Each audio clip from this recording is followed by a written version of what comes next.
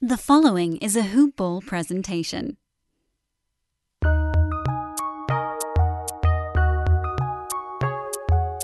Welcome to the Fantasy NBA Today podcast.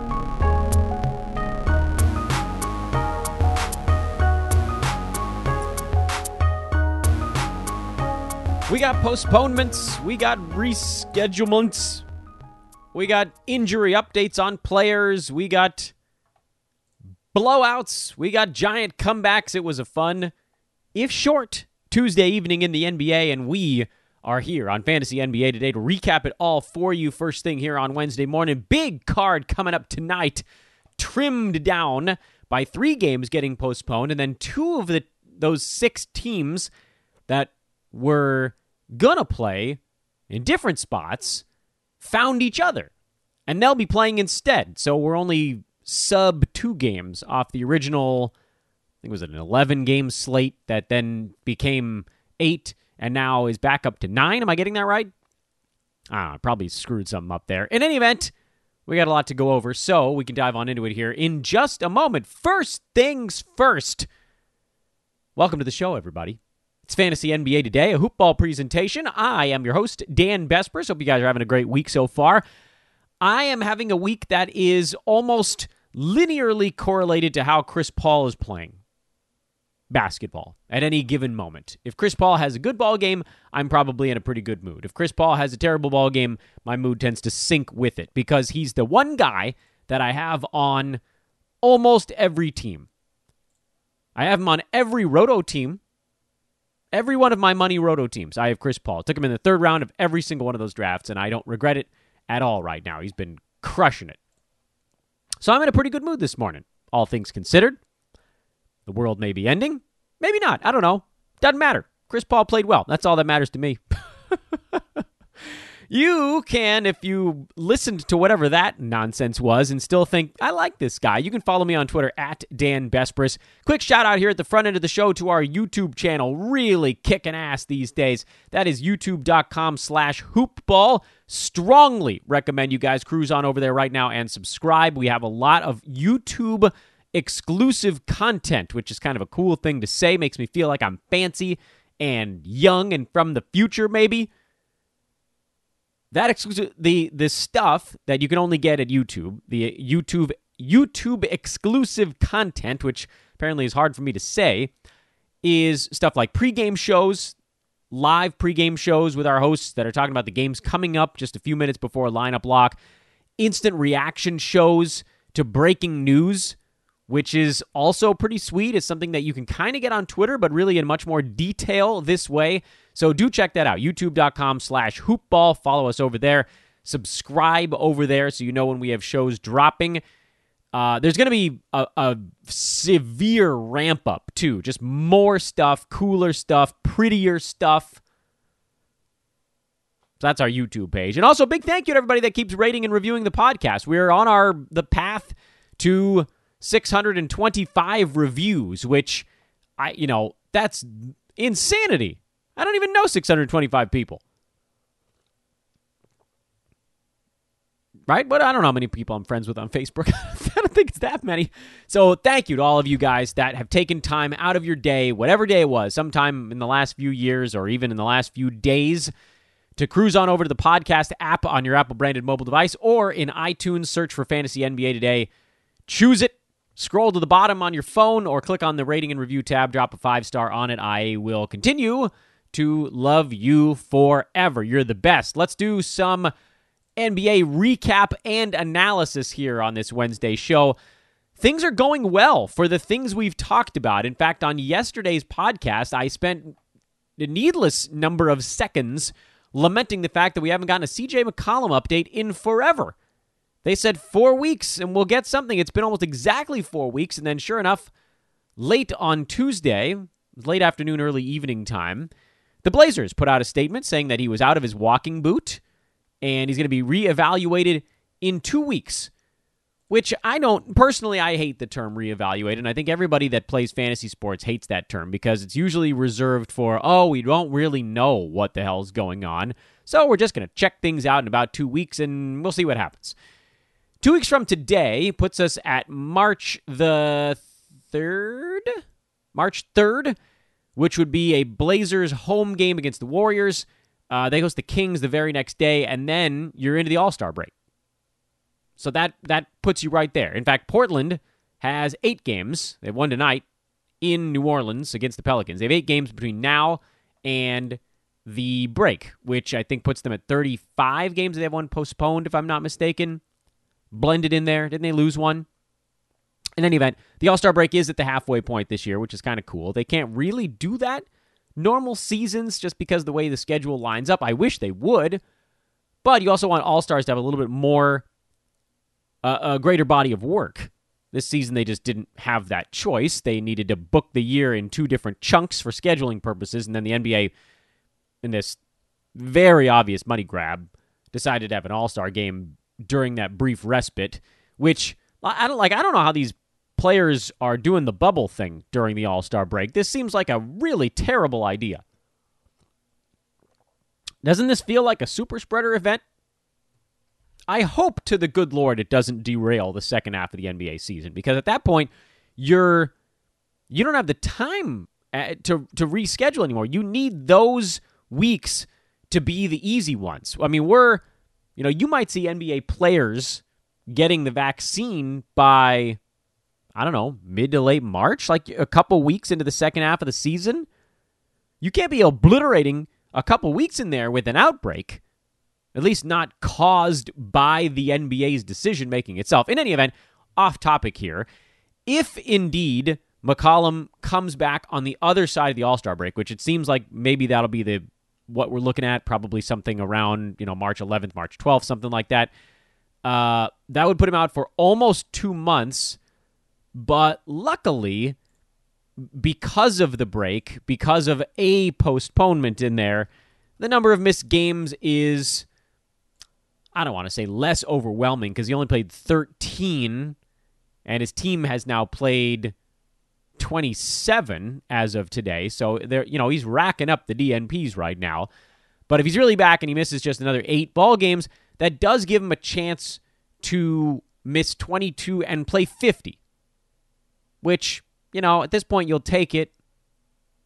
It's not what you were hoping for, but it could be worse.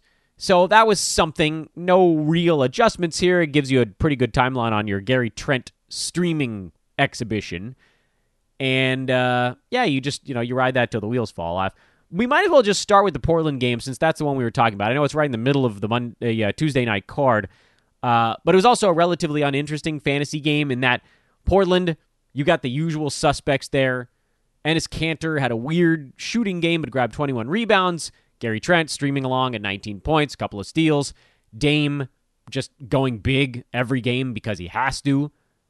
By the way, thanks to this recent McCollum-less run, Lillard has pushed himself up to number 10 on a per-game basis. His field goal percent is a little bit lower this year. Otherwise, things are not all that far off season over season. He's at 4 3-pointers a game this year. You're having some pretty big fantasy games from guys in front of him that haven't played as many games as Lillard has. So if you go by totals, he jumps a few of those names. But on a per-game basis, he's on his way up. Rocco, 6 points, 9 boards, 5 assists, 6 blocks, 2 3-pointers. Thanks to this performance, Rob Covington now has moved himself up to number 70 on the season in 9 category leagues. Remember that this dude was at like 145, and you guys kept yelling at me that you needed to drop him, and I was like, no, man, this guy's shooting 31%. You get him even up to 38, 39%. At that point, I was like, he's a top 75 in there. But luckily, for our purposes, in one game here with 6 blocks, he's dramatically changed his season block point for up to 0.8 now. I don't know what it was before this one, because I've now lost. Oh, it went from 0.5 to 0.8 in one ball game, friends. That's how easy it is for a guy like Rob Covington. Last ball game, he had 4 steals. This ball game, he had 6 blocks. I mean, it's just... he is who he is, right? 1.7 steals, 0.8 blocks, and going up. Even if it's stuck right there, he's at 36% shooting. We got to figure that continues to move towards his career mark around 40. And then you're talking about a guy settling near the top 50 again. Welcome back, Rob Covington. And maybe the best part of all of this is, we thought he was going to have to improve on his usage to get there. He hasn't really had to change his usage. It's still down with the Blazers, but all that other stuff has come back around. Love it. Oklahoma City side, Theo Maledon came back. 7 points, 2 boards, 3 assists, a steal. He did play 28 minutes. Funny thing about this ballgame is Hamidou Diallo had 17, 4, and 2 with a steal and a block. Lou Dort had 23, 6, and 3. 3 threes, a steal. Darius Bazley, 14, 6, and 6. Isaiah Roby had 11 and 10 with Al Horford kind of dialing it back a little bit and then probably getting a rest day in their next one tomorrow.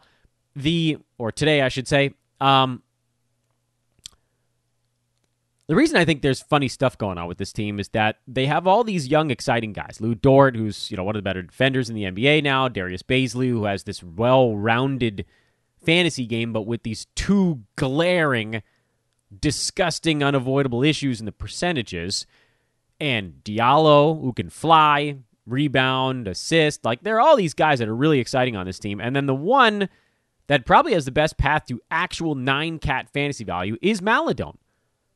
At least until George Hill comes back, which, we don't really know. It's been about a month. We're told there'd be some kind of update, and there sort of hasn't been. They're a scrappy team, those Thunder, and, at some point, do they just punt on Hill? I think Maledon's a guy that, we're seeing here. He is the go-to backup point guard, although Shea tends to run the offense when he's out there. They would slide Lou Dort up to small forward. Kenrich Williams would go back to the bench when Shea comes back. Maledon would stay in. So if they ever move George Hill at some point this year, if he gets traded near the deadline, Maledon actually slides into a pretty good fantasy role. There are problems with his game. One of them being his percentages. It's this same rather annoying thing that we've run into with other guys on this club. But I would caution folks to read too much into the 63% foul shooting. He's 0.6 for 0.9, which is sort of hard to say. And then he made 3 free throws in this ball game on Tuesday night. And if you include that, he's actually then made 9 of his last 10. So it's come around a little bit, and I think the misses early this year were probably not a great barometer of what his free throw shooting is. Field goal percent, on the other hand, that's probably who he is. He's probably around a 40% field goal guy this year. A lot of his shots come from downtown. He's taking 7 shots a game, and 4 of them are three-pointers so far this year. But if his minutes move from 22.5 up to 30 as a full-time starter, you're talking about a guy that probably then sniffs the kind of 4 to 5 assist range. He's actually shown himself to be pretty good with steals. He could be in that 1.5 steals range. And you're probably looking at around, 10 to 12 points per game. So 10 to 12 points per game, 4.5 assists, 1.5 steals. He would probably be over 2 3-pointers a game in 30 minutes of ball game. That gets him inside the top 100. And I don't know that anybody else on this team outside of the obvious ones, Shea, Horford, basically, have a path to top 100 without any dramatic adjustments to things that don't tend to fix themselves in the middle of a season. Like with Bazley, both percentages. Dort, namely field goal percent, but also just kind of generally doing things when he's on the floor that contribute in the fantasy manner. Diallo, I guess, could get there if his usage was high enough, but I don't know that that's happening even if George Hill is permanently moved. It doesn't seem like he's really tied to that. Let's go back to the beginning of the card, though. We jumped into the middle because C.J. McCollum was the storyline. The first game was Denver and Boston. That was actually the only game going for about an hour on Tuesday night, and Boston got the win, which they needed. That's a team that's been kind of playing tired. Denver's down 4 starters in this game. No, 4 players. Let's call them 4 key players because Porter Jr. is probably more of a starter long term. But Paul Millsap out, Will Barton out, Jamal Murray was back in there. Monty Morris was out. But they only down 3. Doesn't matter. Gary Harris, sorry, that's the fourth one. Jokic got a little bit of help from Jamal Murray in this game, but those two guys together needed someone else. They scored 68 of the team's 99 points. Jokic and Jamal Murray shot 70% and 56% respectively, and the rest of the team was around 30-something. It was rough. Michael Porter went 0 for 8. I don't know, man. Maybe he never quite got back from the COVID stuff. It's quite possible. He's brutal on defense, and so they can't afford to play him if he's not hyper-electric superhero offense. What was kind of interesting in this ballgame was Facundo Campazzo, who was mentioned briefly on this podcast before the season started. Josh Lloyd talked about him as a very deep league guy, and you see why. He has a pretty good fantasy stat set. He just needs 4 guys out to get there. The beauty here, of course, is that Denver has another game today, the Wednesday card. They play back-to-back, and in all likelihood, the 4 guys that missed the game on Tuesday probably missed the game on Wednesday. We don't know that for sure. Maybe Monty Morris is back. I don't think Will Barton's back. I don't think Gary Harris is back, and I don't know that Paul Millsap really changes all that much for Campazzo because JaMychal Green slid in and did very little in his 28 minutes.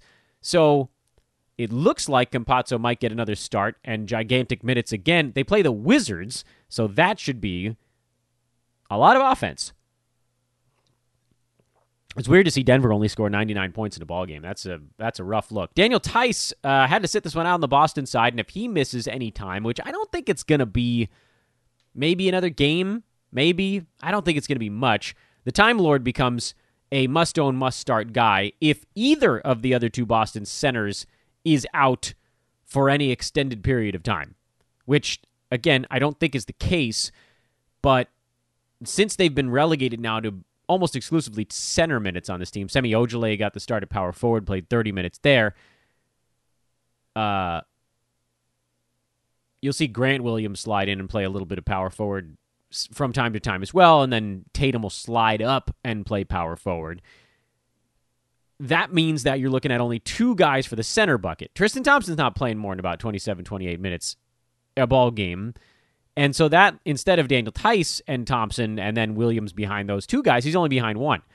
Robert at 8-8 with 5 steals on a perfect 4-for-4 shooting in this ballgame. He is very, very Nerlens Noelian, which is not at all like Orwellian.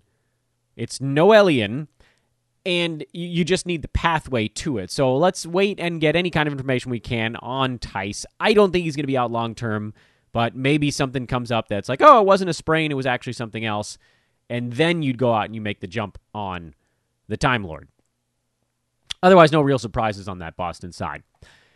New Orleans beat Memphis. I mean, the Grizzlies are so difficult to figure out these days. Zion, Ingram, and Josh Hart were the big games on the Pelicans side. Hart has been kind of quietly and very inconsistently hovering near the edge of the top 100 the last month or so. This ballgame gets him just on the good side of that ledger, and then he'll go through some really quiet ones.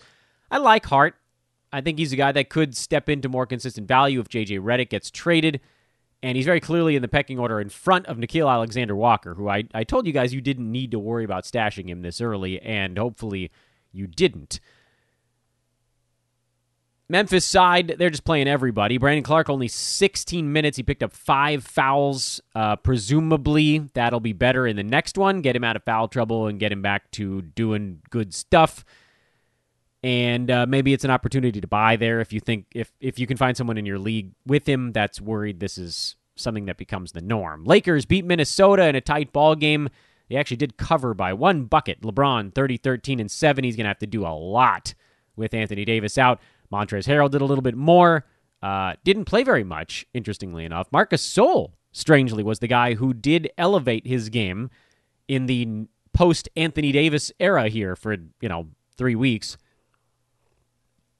Although, by the way, if AD comes back on the other side of the All-Star break, that's also not that many missed games because you get to work that off week in there. And we'll hope that that's the case. We all, myself included, thought Kyle Kuzma was going to be a guy who did a whole bunch of stuff. He didn't. 7-4 with a block and a 3-pointer. Not going to be enough. Not going to cut it on a game-to-game basis. I think he will probably be better in the next one. But keep an eye on Marc Gasol because historically he's had a much more interesting fantasy profile than Kuzma. If Gasol has one more good ball game, you just scoop him up and then run him out there for, the next 6 or so into the break and probably can punt on him then. But I don't know. I mean, that's the kind of thing you need to see twice. For Minnesota, we got word on D'Angelo Russell. He is out for a month. He had knee surgery to fix a sore, or a leg surgery, I guess, to fix a sore leg. I think they said 4 to 6 weeks, so he's out through the All-Star break, which means our Ricky Rubio preemptive grab from a week and a half ago actually is turning out to be potentially quite lucrative. Malik Beasley had an off shooting night. Anthony Edwards had an on game, and he's just getting better by the week. And Cat is a potential buy low. He doesn't have his legs underneath him to this point, and it's probably COVID-related. I would say go float some offers because this is a type of game that knocks him down a little bit. I mean, down to 7, so long way to go to get off the very high pedestal he set for himself.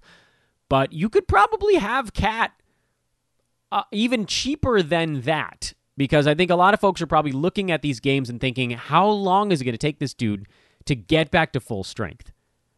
And we all feel for him, too, so I don't want this to come off as callous in any way. We just have to analyze it from a fantasy standpoint. He's a buy low. But you got to be willing to ride out. I mean, he might not be himself until after the All-Star break either. Can you afford? Can you handle? I don't know. 8-10 games where he's still not back, and then you're only getting 30-some-odd good Cat games if he even stays healthy? It's a gamble. Consider it, though. It's not a crazy one. Jared Vanderbilt, 4-13 with 2 steals. He is very firmly on our radar now. Played 29 minutes in this ball game. He's really interesting from a rebounding and defensive stats standpoint. He is not wildly owned in fantasy leagues, only 10% owned. After a 23-minute start against Toronto with 12-7 and 2 blocks, and this one, only 4 points, that's not going to light up the radar, but 13 boards, 2 steals. Good field goal percent because he ain't taking shots outside of a couple of feet from the bucket. And if you look at his season numbers, in 19 minutes, he's at 6-6 with 1.7 defensive stats. What if you add another 50% to that? Maybe that's a bit aggressive. I don't think he's getting to 27.5 minutes a ball game, but maybe get him up to 25 minutes. Add like another 35-40% to what he has right now.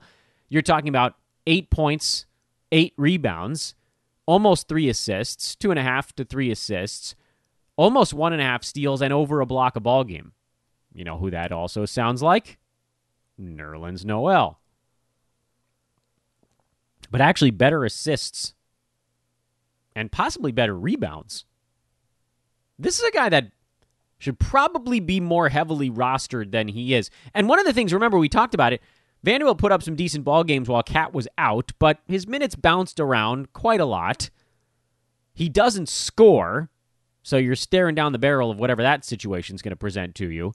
The defensive stats are good, but not overwhelming. And there's so many low-minute games blended in for him over that stretch that checking the game log, you can kind of get lost in the minutia. Like a 16-minute game where he had 3, 2, and 2 and a block. But then if you look a little farther back and he had a 25-minute game where it was like 4, 7, 4, 2, and 1, 5 boards, 2 assists, steal and a block, 8 boards, a steal and a block. He has a path inside the top 100, but his minutes really can't drop below 23. That's the low water mark. So he's not quite Noelian. He needs a few extra minutes, I would venture to say. But some of that is also because he's playing power forward and not center. He's their center on offense, and he's their power forward on defense. Keep an eye on Jordan Vanderbilt. I really think that he is dramatically under-rostered, given what could actually shake out for him here over the next, I don't know, maybe this is the path Minnesota takes. Could he get up to 8 rebounds a ball game with Cat next to him? That's a big question mark. That's the one thing Well, a couple of things. That's one of them. Talked about Portland, Oklahoma City already. Toronto beat Milwaukee on the road. Kyle Lowry has a sore ankle. It's unclear the significance of all of this, but hopefully he won't be gone for long. Chris Boucher played very well. Toronto went to the 5 best starting lineup in this game. Pascal Siakam at center, Anunoby the power forward. This, by the way, is why I drafted Norman Powell everywhere, because I thought he was going to be their starting small forward, and then instead they decided to go big until, well, you looked at this and they were like, oh, well, they opened it all up and everything was gravy. They shot 51% against the Bucks, put up a $124 on them. I don't think they're going back to the big lineups unless they're dealing with a traditional starting center on the other side. And for Milwaukee, it was Brook Lopez. So they could throw Siakam on him. Lopez is mostly camping out at the three-point line. He'll put one of those slow-motion post moves every once in a blue moon. So Toronto was able to kind of get away with it here. And they'll probably do it again. A note on Norman Powell, though. 11 points, 3 boards, 3 assists, a steal, and a three-pointer. This is a far cry from the numbers he was putting up when Toronto didn't have their normal starting 4 that are ahead of him in the pecking order. So this bumps him back down to 5th fiddle. And historically, that's kind of been the cutoff for Toronto, if you're the 5th fiddle. But I don't care here, because Powell played 34 and a half minutes. And if you're playing 34 minutes, you're going to be a fantasy value. So stick with him. Maybe you even have a very narrow buy window here if people with Powell are looking at him like, Anunoby came back and my guy had a rougher game. But he played a ton. He just didn't shoot very much.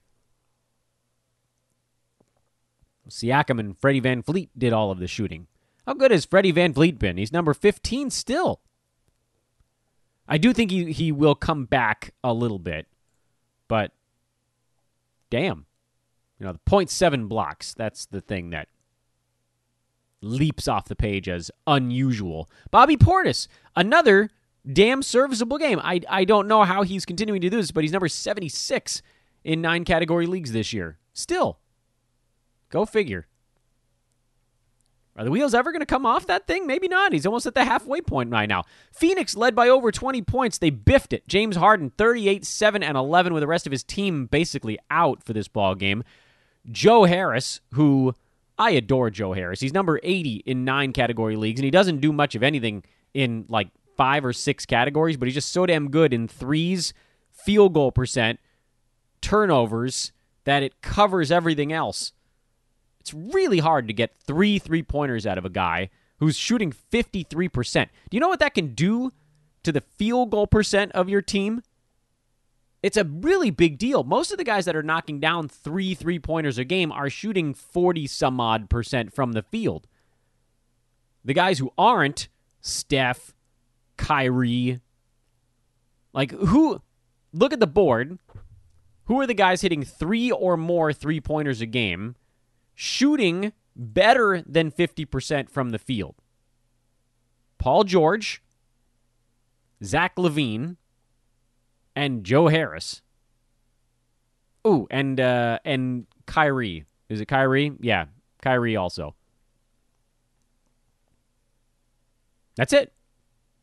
Lauri Markkanen gets an honorary mention. He's at 2.9 3-pointers and shooting 51%. But his number probably was about set to regress. The other guys on that board might not. Steph Curry, by the way, he also gets a mention. He's at 5 3-pointers a game, shooting 49.9%. We can go ahead and round that up. We'll put Steph in that category as well. One of these things, obviously, not like the others, in that Joe Harris is a much lower volume guy at 10.5 shots per game. But again, 3.3 3-pointers, 53% shooting. That's valuable. That means that, he covers a big chunk of what you need in 3-point percentage, or in total 3-pointers for your team, whatever, head-to-head, roto, whatever it might be, without putting the typical dent into your field goal percent. Not only does he actually not hurt you, but he's helping this year. I dig it. I know he doesn't do much else, but that is such a critical combination because it opens up some other stuff you can do with the rest of your roster. Chris Paul, 29, 4, and 7. 4 3-pointers, 12 for 20 shooting, and a free throw with this big ball game. Our good buddy, old man Christopher, has slid into number 24. He is now officially a second rounder on a per-game basis on the season. And here he comes again, man. By totals, by the way, number 19, because he's only missed one game so far. I think, right? How many games have the Suns played? Suns have played 26 games. Chris Paul's at... What? That's not right. They played 27. He's played 26. 17 points, almost 5 boards, over 8 assists, 1.3 steals. Those have come around, 49 from the field. He's shooting a ridiculous 97% at the free throw line. That will probably come down a little bit. So you can dial him a tiny bit back there. But the scoring's actually been trending up, and the steals have been trending up to sort of counterbalance that. So, yeah, I mean, like I said, you can pretty much tell my mood based on how Chris Paul's been doing, and Chris Paul's been doing... Well, he's been doing. He's been dealing. He's number 13 over the last month. 25 and 8. 1.7 steals, 52% from the field. 2 threes, 97% free throw shooter. Basically a first rounder over the last month. Missed it by that much.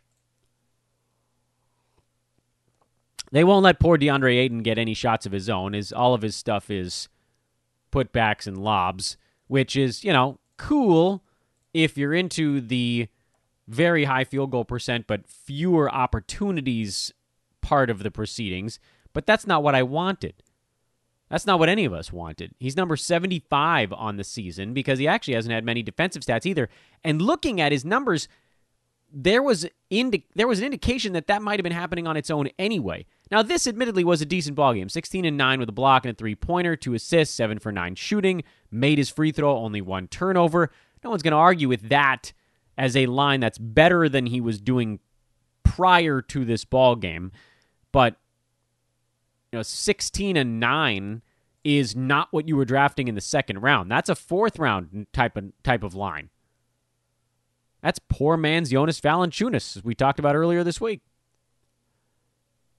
The one guy I had my eye on in this ballgame, no one on the Brooklyn side, because they were in zombie mode here with no KD and no Kyrie, which, of course, opened things up for old Jeffrey Green over there, is Jay Crowder on the Phoenix side. He had 15, 7, and 3, a steal block, 3 3-pointers, and, he's been sort of bouncing back and forth between rosterable and not. Some of that having to do with his overall health. He had a couple of ball games there right at the beginning of the month where it seemed like his injury was maybe getting the best of him. He played 16 minutes in that game in Dallas, and then he played 13 minutes before exiting and then taking a week off. If you pull those 2 games out, he's inside the top 100 on the year. Can't pull those 2 games out because if you were starting him every day, you got those. But he's around 28 minutes a game. And if you pull those 2 games out, he's around 30. 30 minutes a ball game is not far, really, from where he was in Memphis last year when he shot pretty close to the same number. He was 36.8% in Memphis. He's at 37.3% with Phoenix right now. More three-pointers with Phoenix than with Memphis. But otherwise, the stuff is pretty parallel. He was at 10 points, 6 boards, 3 assists in Memphis. He's at 10 points, 5 boards, 2 assists here in Phoenix with a steal. So if you're wondering about how this levels off for Crowder, look at what he did last season before he got traded. And then if you want to play a game of, what if you could dodge the game where he plays 15 minutes and gets hurt, which you can't because no one has that clairvoyant ability. He had 1 3-pointer in those 2 games. So, pull that 2-game sample out where he had half a 3-pointer over 2 games, and he certainly improves. His 2.3 becomes 2.4, 2.5 per game on the year. He had a total of 5 points in those 2 games, so his 10.1 probably goes up to 10 point something, maybe gets a little closer to 11. He had a grand total of 4 rebounds in those 2 games, so that average would move him back up towards 5.4, 5.5. The point of all of this needlessly long Jay Crowder side chat is that he's not rostered in many places, and he does provide a very typical three. He is like the prototypical 3-and-D guy, but his field goal percent is rat poopy. 2.5 3-pointers a game, 10 points, 5 and change rebounds, 2 and change assists, and a steal. There's a place for that on rosters. That's the kind of thing where, like, if you traded away Tim Hardaway Jr. in a 2-for-1 type of package deal, Jay Crowder, you could just pick him up and plop him in there and, lose a few points and gain a few other things. He's a lot like a lot of other dudes in fantasy basketball. Interchangeably so, not in a way where I would suggest you need to go out and pick him up, but more so in a, hey, if you have a guy on your team who's not that different from this, and maybe he's slumping or hurt, or you put him in a trade, maybe you took someone who's a little bit better on the year than Crowder, but kind of similar makeup. Like, let's look at guys in the between 80 and 100 on the board right now, and let's see if we can find someone who's not that far off from Jay Crowder. Like, maybe someone who took Royce O'Neal in a trade from you. I don't know. Nobody's all that interested in Royce O'Neal. Maybe someone took Kevin Huerter. Maybe you put Kevin Huerter in a trade with, like, JV, and you got back a top 45 type of guy. So you turn Valanciunas, who's right around number 60, into, say, Rashawn Holmes. Like, let's say you did Huerter and JV for Rashawn Holmes, and then you were like, well, who do I pick up to fill my roster slot that was Kevin Huerter? You'd be like, oh, cool. I'll throw Jay Crowder in there. That's the type of situation I'm talking about right now. He's an adequate replacement player. Streamer. But he's a full season streamer. Like, you could just plug him in whenever you wanted to. He'll probably, if not for the missed ball games, he'll probably compile his way inside the top 100 the rest of the way, if he's healthy. There's your big if. Guys, head on over to hoop-ball.com and check out the Wager Pass, the Fantasy Pass, the DFS Pass, and Hoop Ball 360. The Fantasy Pass has both the full season and the DFS package built into it. DFS Pass is $1.99 a month. Not a day, a month. You get Discord access, exclusive Discord access to our team of DFS pros, and a daily breakdown of every single ball game and pricing tier favorites from that DFS team. That, again, $1.99 a month. Fantasy Pass, $4.99 a month. Again, exclusive Discord fantasy access, including the Tweet Storms. You guys might remember those from seasons gone by. I do those with the great Adam King this year.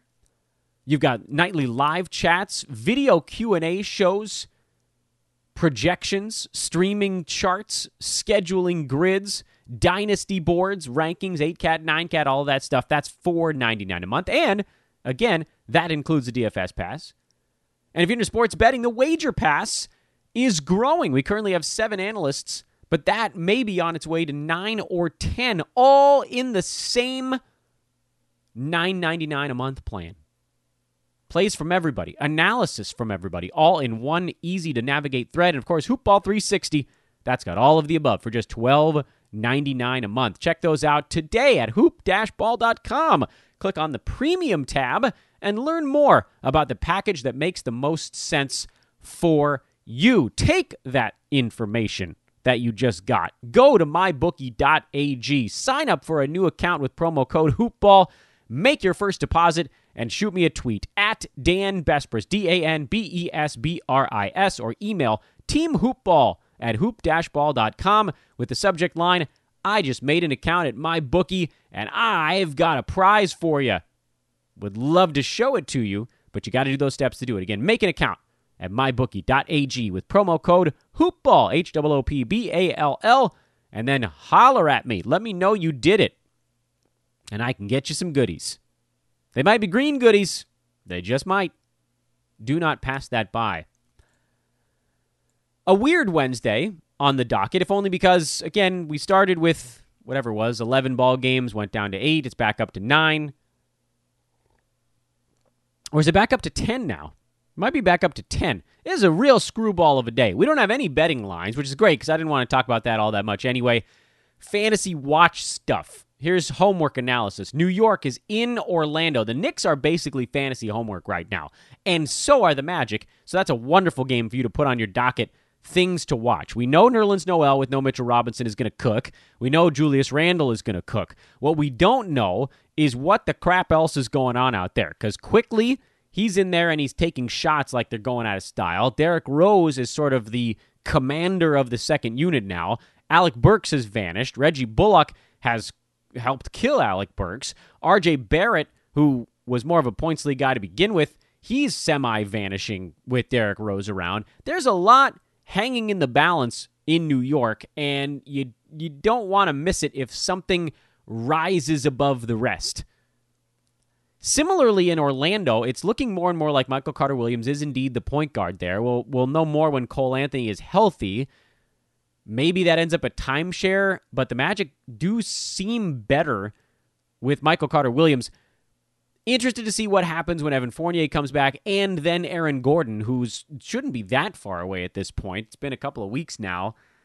So, if you're Orlando, I know the initial thought, and I believe they should throw in the towel and blow things up. They're 10-18. They're not good. They're not particularly good even when they're fully healthy, but the Eastern Conference has, screw the play-in. The Magic are 8 games under 500. They're only 3 games out of a playoff spot right now. So if they just sort of tread water for a little bit, don't lose too many damn ball games, get Fournier and Gordon back, they might convince themselves they still have something to play for. So keep watching them. I don't think there's this big youth movement coming anytime soon, at least. And that's why I think Carter-Williams actually gets that job. Slumping Atlanta Hawks are in Boston. Celtics on the back-to-back. Do they trap Trae Young? That's the question going into every one of these ball games right now, and teams are starting to figure it out. Would love a more significant update on Daniel Tice on the Boston side. Houston, sounds like Victor Oladipo out. We'll see if anybody else is back. They're in Philadelphia to take on the 76ers, who head home after a relatively rough road trip. I mean, this is a team, Philly's been slumping a little bit. Houston is just beaten to a pulp right now. Ugly-ass ball game potentially coming up here. We'll see how it goes. Not much fantasy-wise with Houston until you actually get them healthy. Then again, maybe they just never will be. Indiana at Minnesota. If Doug McDermott's still out, get some more TJ McConnell action. Timberwolves on the back end of a back-to-back after losing to the Lakers. They've been more fun lately. Nothing of real note with Minnesota except for Jared Vanderbilt, who we just talked about for 4 or 5 minutes, so no reason to rehash that discussion. Detroit is in Chicago. This is the fixed ball game. Those two teams were set to play 2 separate opponents. Bulls were going to be in Charlotte. Pistons were going to be in Dallas. Texas is experiencing some severe weather and power outages, so they're unable to play their ball game. So those two teams decided to play each other because they didn't have any reason not to be in action. Silly, isn't it? Detroit, there's some stuff to watch. Sadiq Bey with Blake Griffin sitting. I think he'll be good for a couple of ball games. Then he'll probably have a Sekou Doumbouya-like rookie wall situation where just wham. Although he's a little older than Sekou was last year. I don't know. I'm not sure Bey's fantasy game fully translates yet. And there's still... you never know. Keep an eye on him. And Chicago doesn't play much defense either, so that could be useful. Wendell Carter Jr., let's check out his minute total in this ball game. I'm not starting him yet, but I ain't far. Denver on the back-to-back in Washington. We already talked about the Nuggets and possible streamer options there in Campazzo. Wizards look happy their last 2 ball games. They played well against Boston. They played well against a bad Houston team. Now they get a real opponent coming in. And I don't know what fully to make of it. How's Mo Wagner going to look against Nikola Jokic? I'm guessing not great. Is Russell Westbrook going to start to actually hit a shot? He is posting one of the most inefficient seasons ever. But they are not as horrible lately with him on the floor. He hasn't been any more passive, so you can't blame it on that. Maybe they're just starting to learn how to play with one another a tiny bit. A tiny bit. A little bit of defense goes a long way. Doesn't take much. Portland in New Orleans. Pelicans just had that crazy game yesterday. They're favored by 3. It's the only betting line on the board for Wednesday night. Blazers, same old stuff. Pels, same old stuff. Thunder, same old stuff. Memphis, same old stuff. Can't stand those two teams right now. Keep an eye on Maladone, though. And I'd love it if DeAnthony Melton could get back so we could get a feel for him. Miami, boy, they look terrible. They're in Golden State. Warriors have been playing relatively well outside of the Nets ball game. Utah is in L.A. to take on the Clippers. We don't know who's playing. Kawhi Leonard is questionable as of right now. Paul George out. Nick Batum out. Guessing Pat Beverly is in. And this should be a pretty fun ball game. Utah has just been throttling people lately. Clippers have looked really good. But I got to throw the caveat in there. They beat a Heat team that is not playing well. They beat a Cavaliers team that's among the worst teams in the NBA, if not the worst right now. They beat the Bulls. That was a decent enough win. And then the Timberwolves.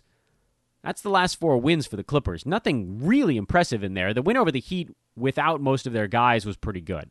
I'll give them that one. But this is the front end of a back-to-back with Utah, or rematch set because the games are not on consecutive days.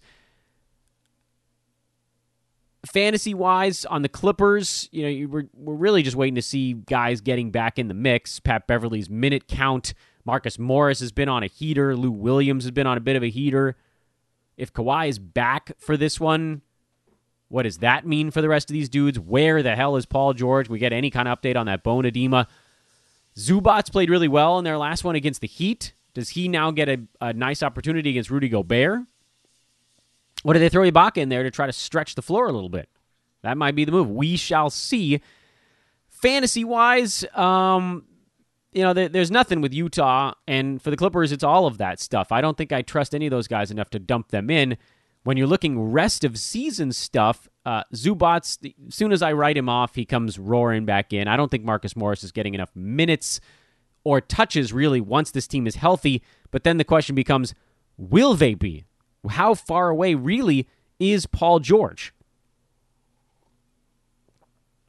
So there's a lot bouncing around on that Clippers side, but I don't know that there's anything as imminent pickup drop-wise as there is on a team like, say, the Knicks or the Magic. Some of those earlier games talking about the Wizards even. Pistons, Bulls, places. These teams have things that might actually shake loose. With the Clippers, I think you're just looking for a little bit more info. And that's your Big Wednesday. Altered Big Wednesday. Who knows? It's another weird one. As I've been talking about all week, folks, if you guys want to get involved in our podcast divisions, hit me up. But you got to be ready to sink your teeth into this thing. This is not a screw around. This is a real project. If you want to grow something significant and special from the ground up, shoot me a line on Twitter, @DanBesbris, or email teamhoopball@hoop-ball.com. Thanks again for all the ratings and reviews. Love you guys. You guys are the best on that one. And again, go to youtube.com/hoopball to be a part of our fairly new, it's been around for a while, but really new since we've been putting some TLC into it, Hoopball YouTube page. Let's wrap it up. That's enough of that nonsense. I'm Dan Besbris. Thanks so much for listening, everybody. Back at you again Thursday morning. Same old stuff. You guys know how the midweek works around here. Break down a big old Wednesday set of results and turn our attention to a much shorter and simpler Thursday. Enjoy the night, everybody. Talk to you tomorrow.